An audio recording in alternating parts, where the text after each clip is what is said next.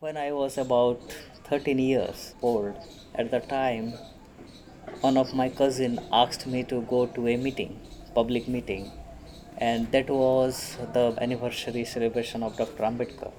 That was in 1998. My cousin, he asked me and one of my friends, and I thought why I should go there. I refused him to go to the celebration, but he tried to persuade me to go there. And you know that I'm coming from a very poor background, so sometimes I was trying to get some food, and I asked him if I'll go there, will I get food? And he said, "Oh, obviously there will be a feast, and you can have enough to eat."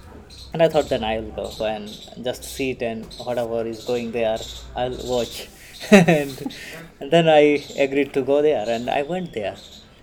And first time I heard about Dr. Ambedkar and his contribution for social change. And I thought this man is very amazing. He has done lots of things for us. I realized that. And we had lunch then. I was thinking that after lunch I will come back to my village. But I thought I should stay there and listen more about him. After the celebration, there was a very personal interaction.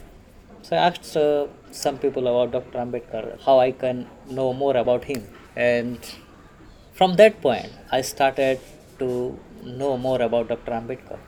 And gradually, I knew about Dr. Ambedkar. I went to different meetings, different celebrations.